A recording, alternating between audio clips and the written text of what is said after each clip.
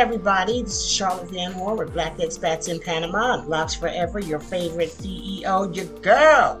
Listen, I'm just coming at you real quick for a wow moment, words of wisdom moment for Elite Conversations Podcast Media. And I'm thinking this morning about the term, and you've probably heard it several times before, no, if it don't make money, it don't make sense. Or if it doesn't make dollars, it doesn't make sense. And I can't figure out who actually started that. Mr. Wonderful's name comes up when I do a search, but I know that Miss Robbie used to like to say it a lot, Sweetie Pies as well. And I don't know exactly what's in people's minds when they say that, but I'm going to tell you what I think when I hear that.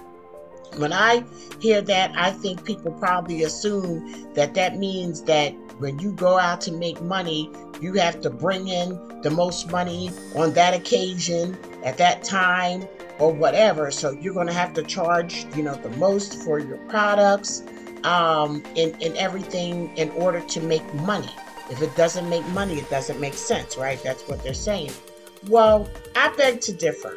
And I really believe that sometimes we get so caught up in trying to make the money that we do what is called dropping dollars to pick up pennies. There are going to be some times when you need to negotiate with yourself. Okay, so how much do I need to get from this endeavor?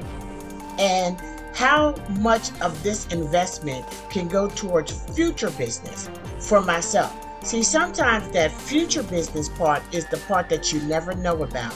Let me tell you a little story. I had a natural hair business workshop, development workshop a few years back, and I charged a minimal amount. Probably had about 30 plus women there that had natural hair businesses that were starting out the Sister Locks business, and some of them just had other natural hair businesses. But I charged a minimal amount to be able to do that for them. Now I was trying to get together professionals that could, serve as speakers. And I spoke with this lawyer about trademarks, and she had came recommended by somebody that I worked with for trademarks, who didn't want to attend because she wasn't available. And the first thing the attorney asked me, "Are you getting paid for this?" And she said, "Are you charging at the door?" And I said, "Yes." And she said, "No, thank you." And, we didn't get into a whole bunch of deep conversation about that. But my takeaway from that was she was thinking, no, if you're getting paid, I'm getting paid. First of all, she didn't know what I was getting paid. She didn't know whether or not I was putting on this event and breaking even. I had provided lunch for them.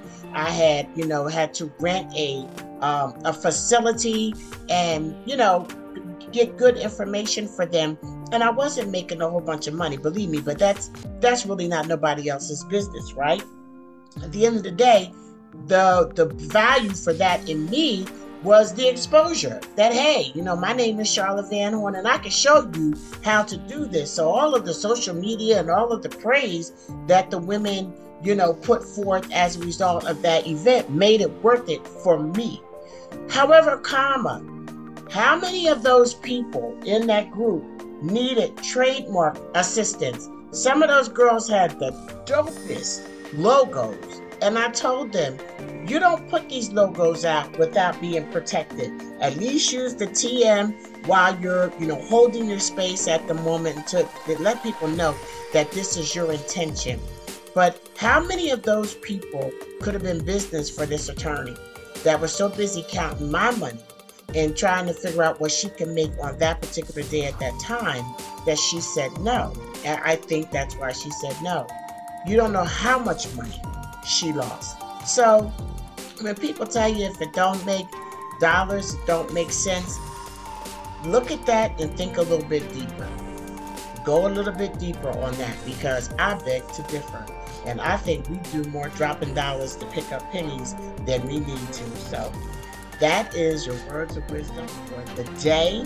And until next time, peace and love. This is Charlotte Van Horn, Black Expats in Panama, your favorite CEO.